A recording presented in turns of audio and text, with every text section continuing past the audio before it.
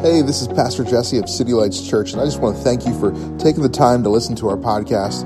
We hope that it inspires you and confirms the fact that the kingdom of God is a present reality in our lives that you get to live out. You get to be God's ambassador of the kingdom of heaven. That's exciting news. We also hope that our messages challenge your identity to help you understand who you really are in Christ. I hope that you're blessed by this message today. God is he's always ascending God. He's always keeping us moving. Actually, it really ties into this morning's message. We have been going through this journey the last couple of months. We looked at the last few weeks, the last week of Christ. Could you tweak me just a little bit? I don't know if you can hear that. Is anybody else hearing that whistle back in my ear, or my ear is bad this morning? Because everybody's looking at me like I'm crazy, so... It's just the front row who hears that. But we've been looking at the life of Christ. We looked at some of the ways he's transformed people. And then we looked at those moments between the cross, between the resurrection, and between today, which is Pentecost Sunday. It's the day that we celebrate the coming of the Holy Spirit into the world and into the lives of every believer. Say every believer. You know what that means? Every believer. Just in case you were curious, every believer is every believer.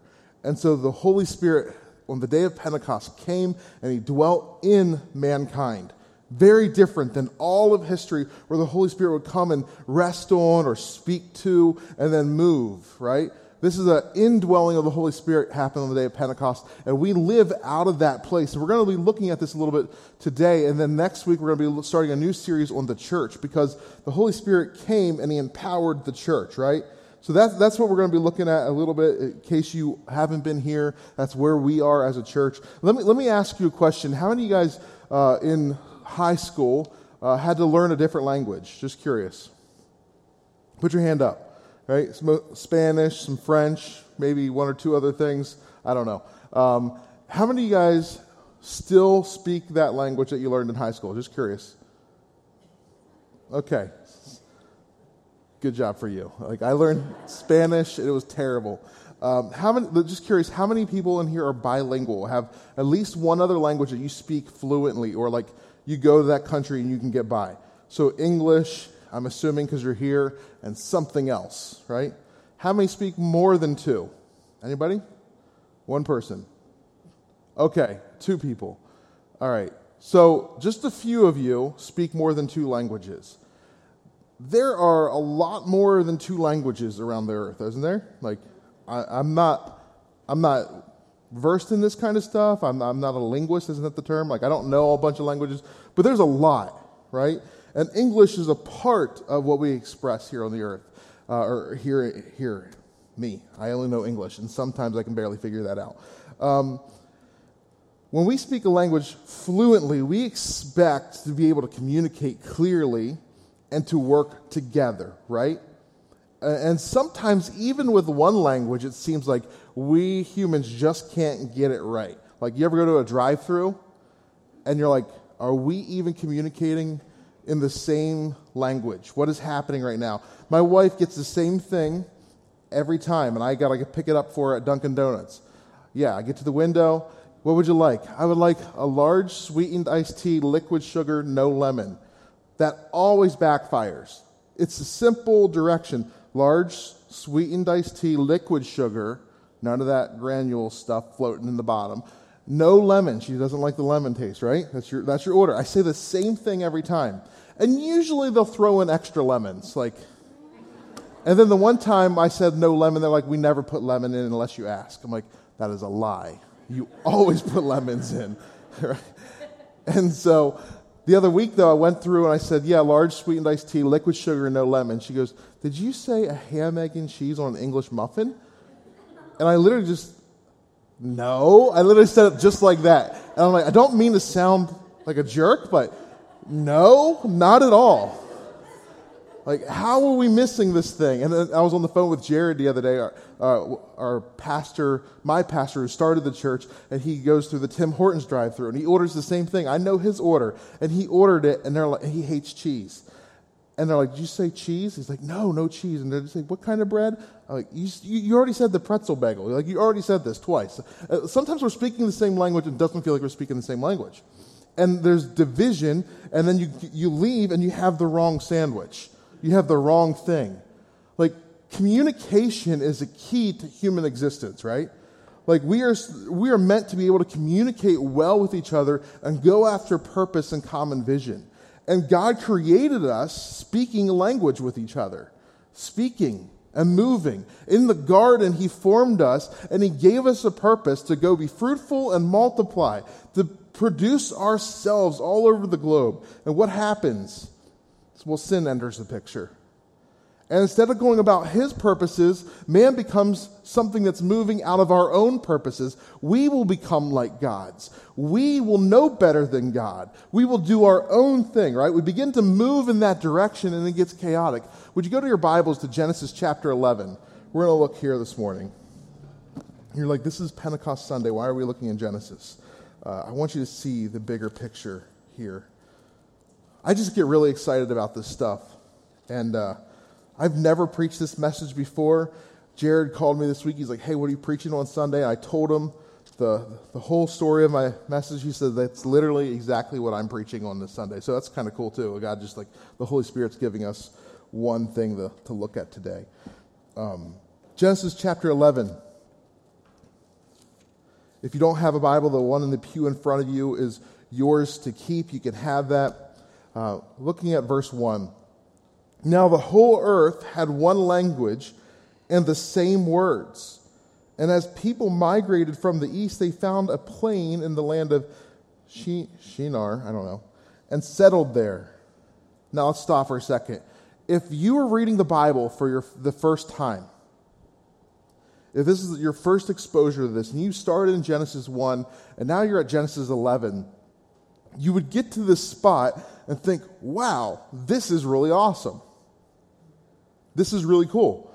Because in the garden, man was unified together and whole. They're in this great land, right? And then they're sent out of the garden, and it's chaos, right? You guys can agree with me. I like a little response once in a while. Make sure that ears are still working in this place. Sometimes they get turned off. Make sure they're turned back on right now. Like, they're all working together, and like chaos happens, and death and destruction happens. And then we get to Genesis chapter 11. After the flood, we're looking at this story. Like, the flood just happened, and like, hey, all the earth has people. They're speaking the same language, and they're moving to a place and settling in there. It's a new Eden, right? They're back in the garden again, back to a place that feels like home. The problem is God never said go back to a place that feels like home. God never said settle in as one people.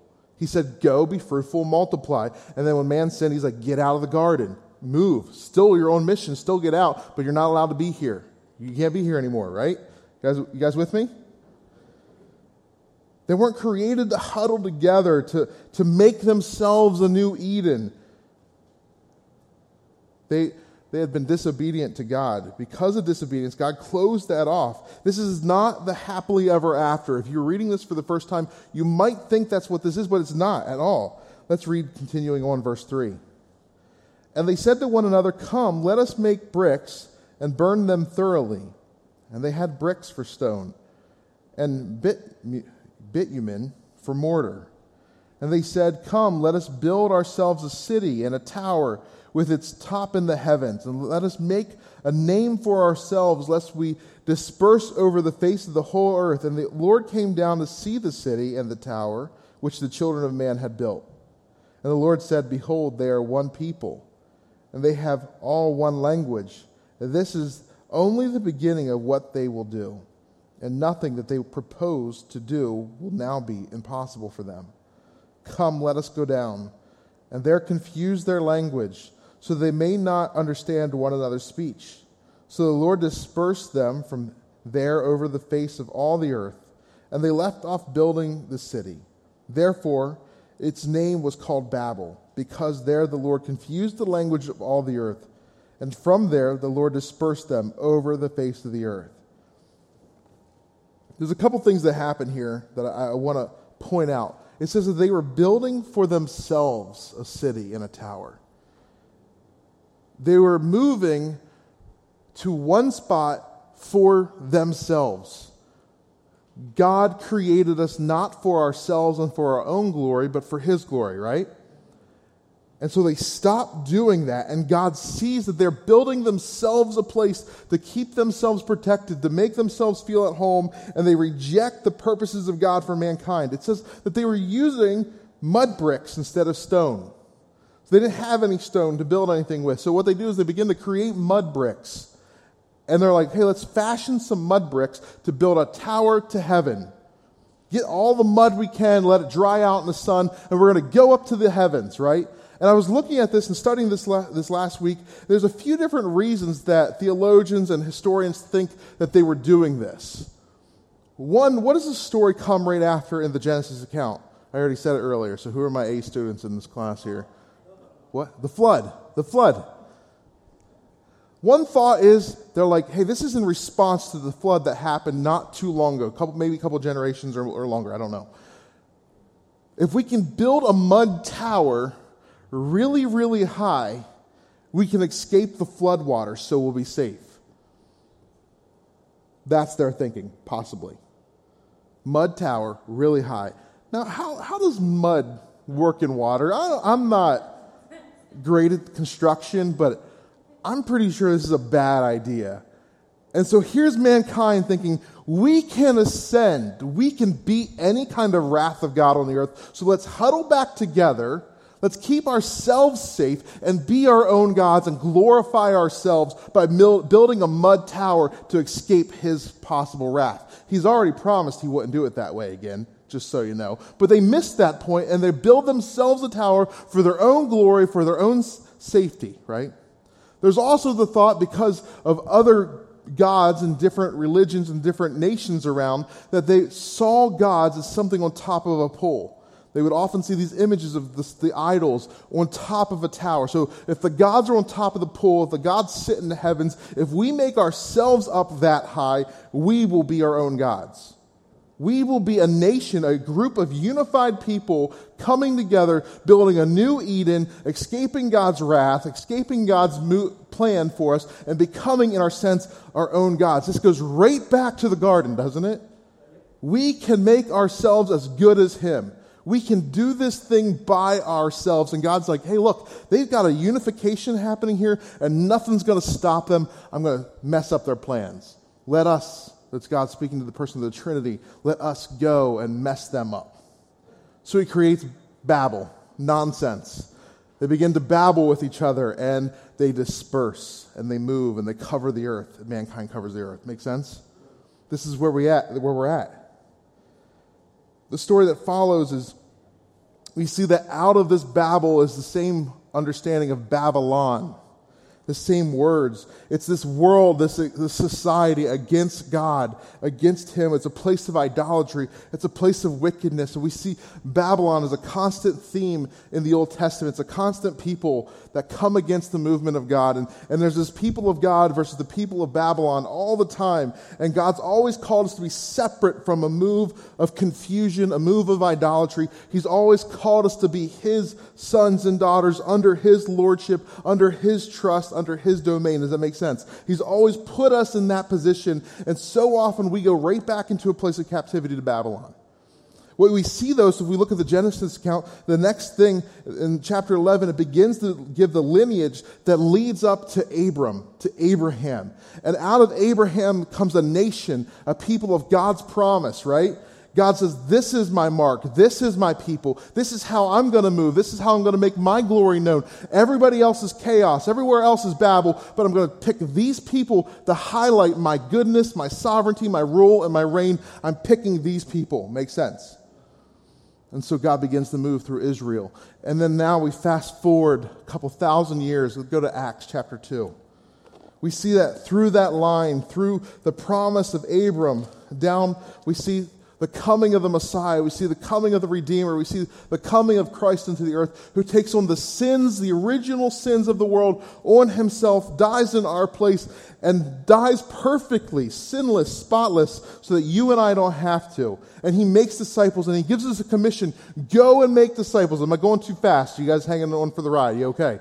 Go and make disciples, but hold on, I'm sending you someone greater than me with you, the Holy Spirit. And he will empower you. He will give you everything you need. So what do? They hold on and they wait. Jesus has ascended and they're holding on and they're waiting. And this comes the day of Pentecost, Acts chapter 2. I'm amped up this morning, just so you know.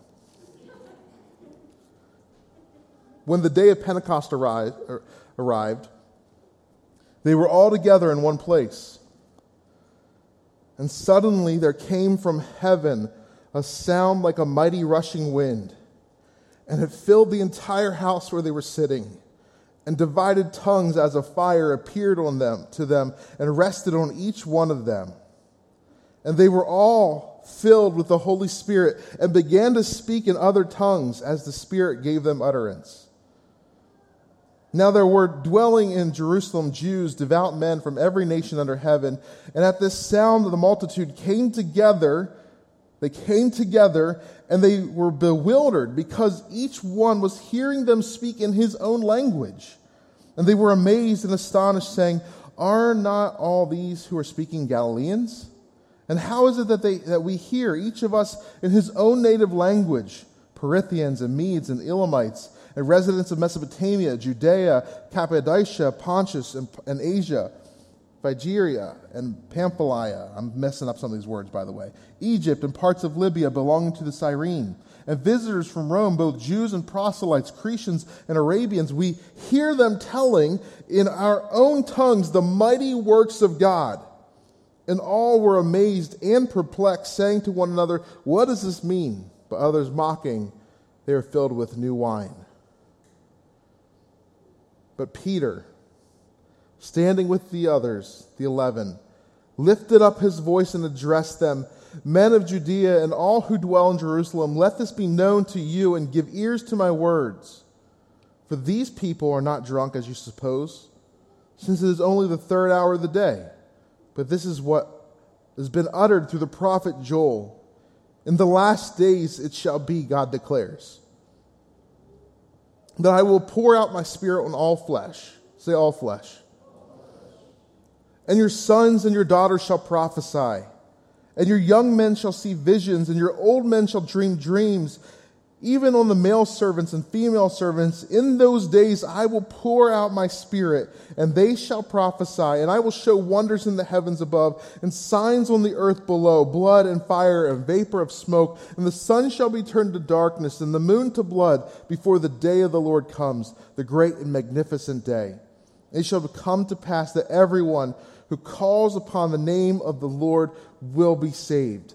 And then what happens after this statement? There's confusion. There's people like, hey, they're speaking our own languages, talking about the glory of God. I don't understand what's happening. These men who don't know how to speak my language are speaking my language, and they're talking about God and his goodness. What is happening? And some who are like just standing around saying, "I don't know what language they're speaking." They got to be drunk. And Peter's like, "No, we're not drunk, guys. It's too early for that. It's not 5 o'clock somewhere. It's right now, early in the morning, and nobody's drunk. This is the Holy Spirit." And he says, hey, remember that prophetic word that was given in the midst of the chaos after Babylon, after Babel happened? My Bible keeps falling here. Put it there.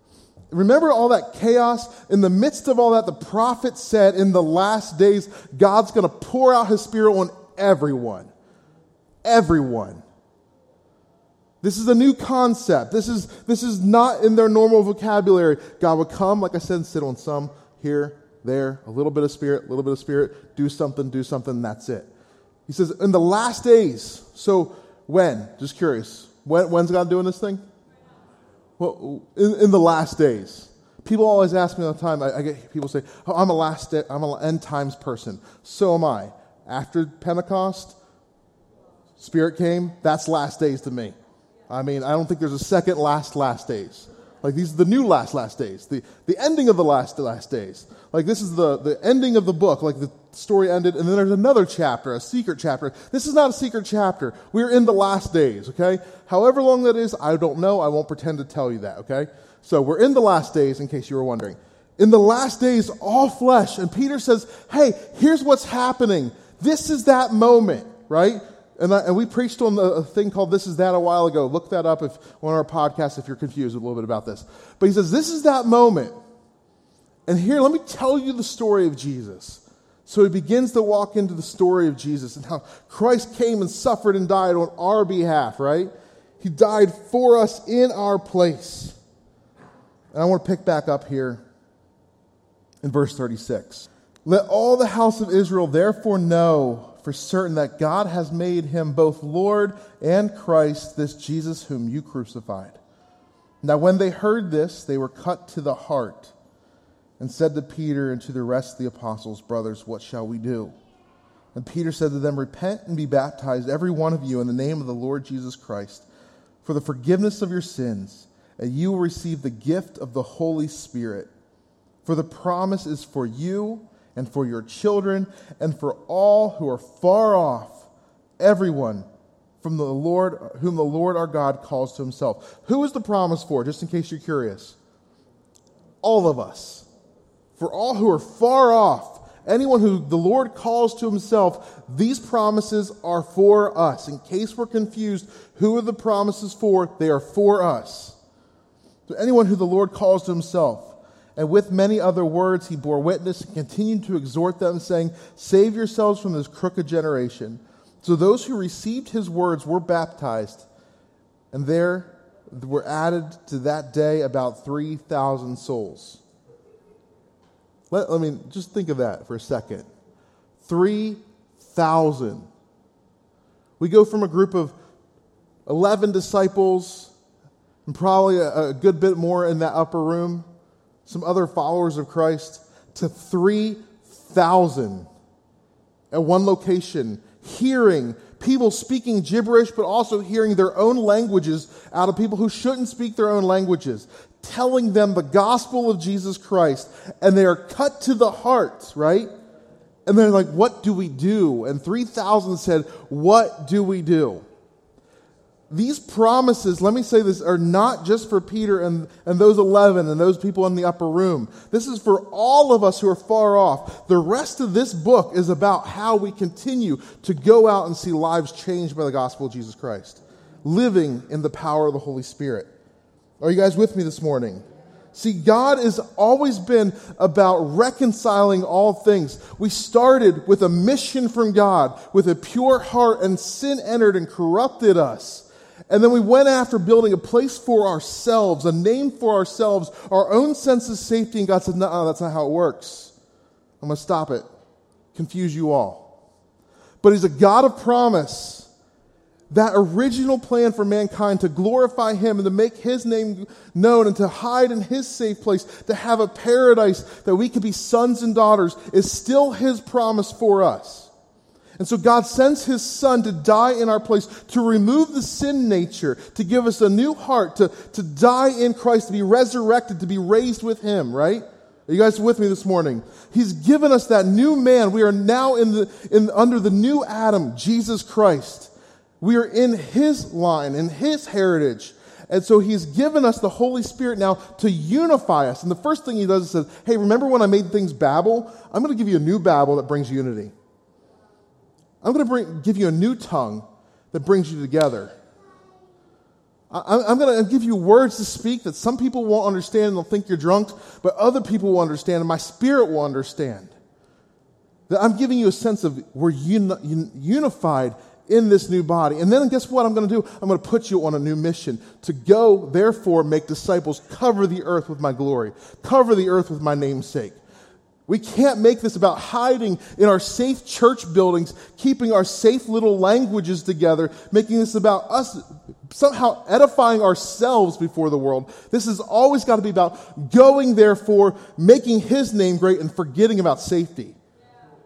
forgetting about building a place for ourselves. I'm thankful for buildings that we get to come together and worship in. And I'm thankful that we're going to be doing some remodeling here. But it's never been about the mud that we can put together and build a safe place for ourselves, because His power, His name is greater than anything we can scratch together. It's only through the power of the Holy Spirit that we are able to move and bring His promises back together, to be that new man that He originally created us to be. Are you guys with me this morning? I'm amped up right now. God has undone the division of language. He has given us the gift of tongues. It says tongues of fire appeared on them. This was a marker. If you're like, why fire? What does that even mean? Like, when God would show up to His people, to His chosen people, when His presence was there, remember this in the wilderness, what did it look like? A pillar of fire hovering above them. And then during the day, a pillar of smoke, right? God was saying, hey guys, I'm here with you. I'm showing you that I'm doing something. I haven't forsaken you. I haven't left you. Even though I've been ascended for a while, my Spirit's here and my presence is here. And I'm giving you a new day. I'm giving you a new thing. What we need is to stop building our safe havens from flood relief. And what we need to start doing is listening to the move of the Holy Spirit, resting in His presence, asking Him to indwell us, empower us, and then send us out on mission. If you've placed faith in Christ, you only did that through the work of the Spirit. Scripture tells us that we only come to Him through the Holy Spirit's work in our lives. The Holy Spirit, if you call Jesus your Savior, you have the Holy Spirit, right? But what we need to do is say, Holy Spirit, reveal what you're doing and give me the power, right? What we need to do is say, Father, lead me, guide me, put a fresh outworking, a fresh inpouring in, so that I'm aware of the mission that you've called me to, not aware of the mission that I want to do because I'm Western. Because this is my hometown and I got to fulfill the American dream. I'm not saying God's against any of those things. What I'm saying is God is against us building our own safe and calling ourselves God. Our own safe place. Does it make sense? You guys okay this morning? I might have just offended a few people. You can go build your own Babylon if you want, but I'm not doing it. And I would encourage you that God's not asked you to build a Babylon. He's asked you to go after His kingdom. At City Lights, I think I need to make a few clarifying statements. We do not teach at City Lights that if you don't have the gift of tongues, that you have not received the Holy Spirit. We don't hold to it's the initial sign of the believer. We believe that it is a sign of the believer. It is one of the many gifts that God has made available today for His body. And so, what does Paul tell us to do with gifts? Just curious. Anybody know? Desire them. Desire gifts. It's kind of interesting because when we first moved here, we were kind of ridiculed for being, oh, those are Pentecostal charismatic guys. Well, today is Pentecost Sunday, and I think it's kind of cool, like the Lord's really showing up and speaking to us. And so what happened was people were really some pastors in this region were really kind of scared of us. But I've seen some things happen in the last decade where God's built relationships and friendships, and He's revealed Himself and His heart and His nature and His character. And I've literally had a pastor who grew up cessationist literally say to me the other week, he's like, Jesse, I believe in the gift of tongues because you do, and I know you. And I know it's not proven wrong in Scripture. I know that gifts of tongue are available. Even though my whole background says that they're not for today, I understand that it is. I've had that happen with multiple pastors in the last year in this city. Not charismatic background at all. We have guys like John Piper who are a really big name in the Reformed community, the Calvinist community. And there's this great video of John Piper talking about, he's like, I know the gift of tongues is real. It hasn't happened to me yet, but I'm constantly asking Dad, hey, my brothers and sisters have it. Can I have it too? We have guys like Matt Chandler leading with thoughtful, deep, articulate gospel presentations who say we need more of the power of the Holy Spirit to move us into the mysterious that we don't fully understand because that's how He transforms lives. See, I'm convinced that there's a global reawakening happening to the gifts of the Spirit. And it's not for the sake of making our own names great. It's for making His name great. It's for the sake of bringing unity and moving us on mission. Moving us together on purpose again. We're not building something made out of mud.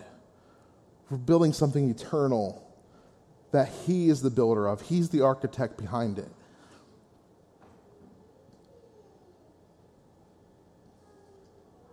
I love that we see that in Genesis chapter 11, we have this moving away from God, moving to a place of confusion, and then yet out of that comes a body of people for promise called Israel.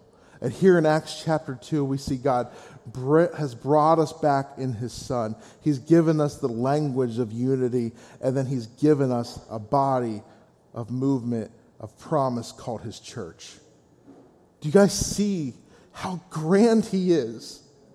How big His promises are that have spanned decades and generation after generation. He's like, I still know and remember what I've promised. I still know what I created you for. Worship team, would you come forward? See, Pentecost, the gifts of the Spirit, the move of His Spirit, these should be reminders of His promise of the church. The church is God's chosen instrument to fulfill His plans on the earth. I can't tell you how many times I have heard people say, well, I love God, but I don't like church, or I don't like organized religion. Okay, I get the organized religion thing, but the church is meant to be a unified, moving together body that's His chosen way to represent Himself. So you cannot be against or for God and against His plan. That doesn't make any sense, does it?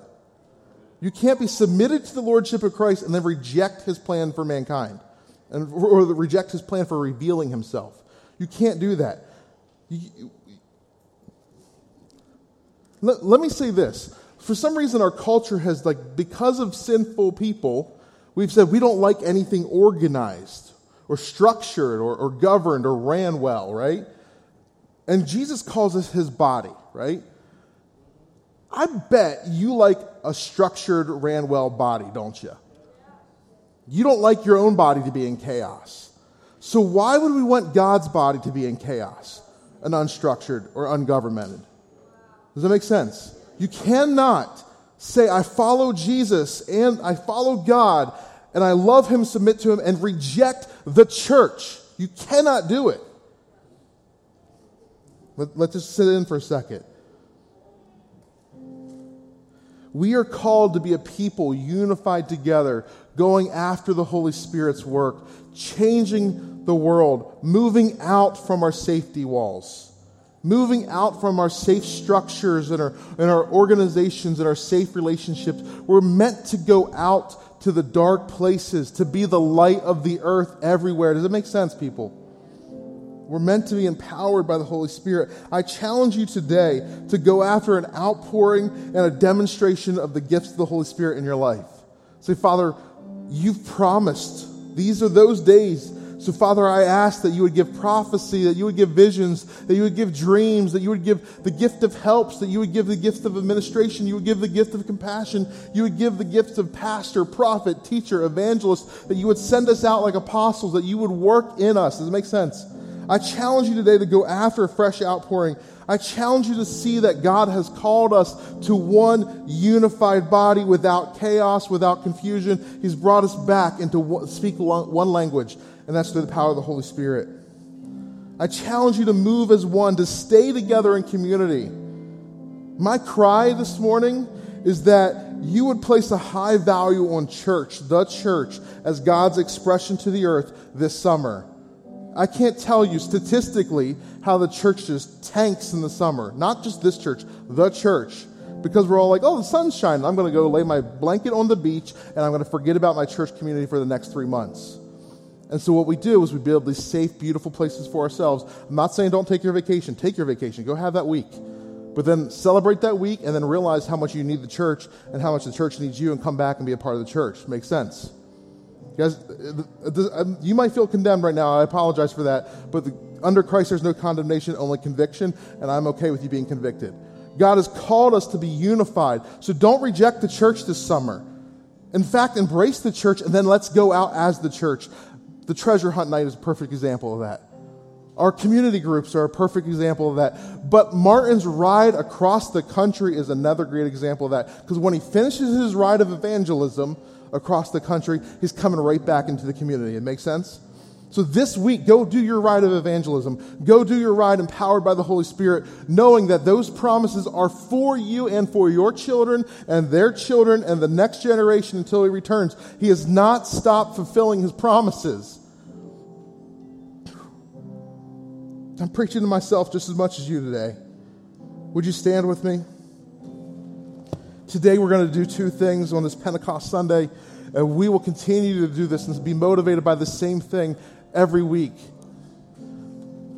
We're going to have our prayer team line up over there on the side. Those who are a part of that, go ahead and make your way over along the cafe. But I want to encourage you as we worship, we're always going to pray for the sick. So if you're sick, if you have needs for healing in your body, we trust God that he's a good God who just does that. And so go over there and be prayed for if you have an ailment, something that needs sick. The Bible tells us to go to the elders and leaders of the church. It says pray for one another. So we're going to do that. But this morning also, if you're like, Holy Spirit, I need a fresh outpouring. I need reawakened to your work in my life. I need awakened for the first time to your work in my life. We see that leaders of the church pray for that as well. They impart and they trust God to move the Spirit. And so please go get prayer as we worship together for a fresh outpouring. God is doing new things, new wineskin. How many of you guys were here 2 years ago when I felt a word about God doing a new wineskin in this church? Some of you. That has not looked like the way I thought it would look. But rarely does his prophecies look the way we think they'll look. This morning I'm reading this about the gift of tongues and how they look, and they're like, hey, this is some new wine that they're drinking. And it's absolutely true. I believe that in the last month I had 3 different people give me that word again, saying, hey, this is it. It's looking differently than you thought it would look, and now here it is. It's coming again. And I'm really convinced that the Lord is fully bringing us into a new wineskin so that we can overflow with a new wine in this city. Anybody else agree with me with that? Anybody else willing to prophesy that into existence and just go after what God's doing? I encourage you, let's ask the Lord for new wine in our hearts, in our minds, on our tongues, to boldly declare. I love that it said, but Peter. So when faced with accusation, hey, they're drunk, but Peter stepped up and said, nuh-uh, here's what it is. We need some but Peters in this room. The city of Scranton needs some but Peters.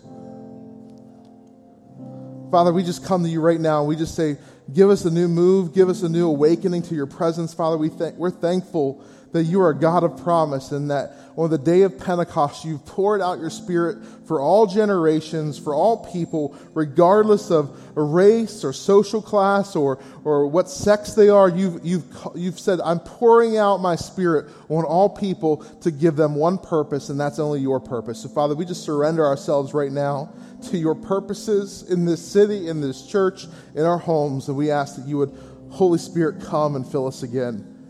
If you need prayer, like for any of those things I said, sickness or a fresh outpouring, I encourage you right now, go over and get prayer. Let's worship together, church.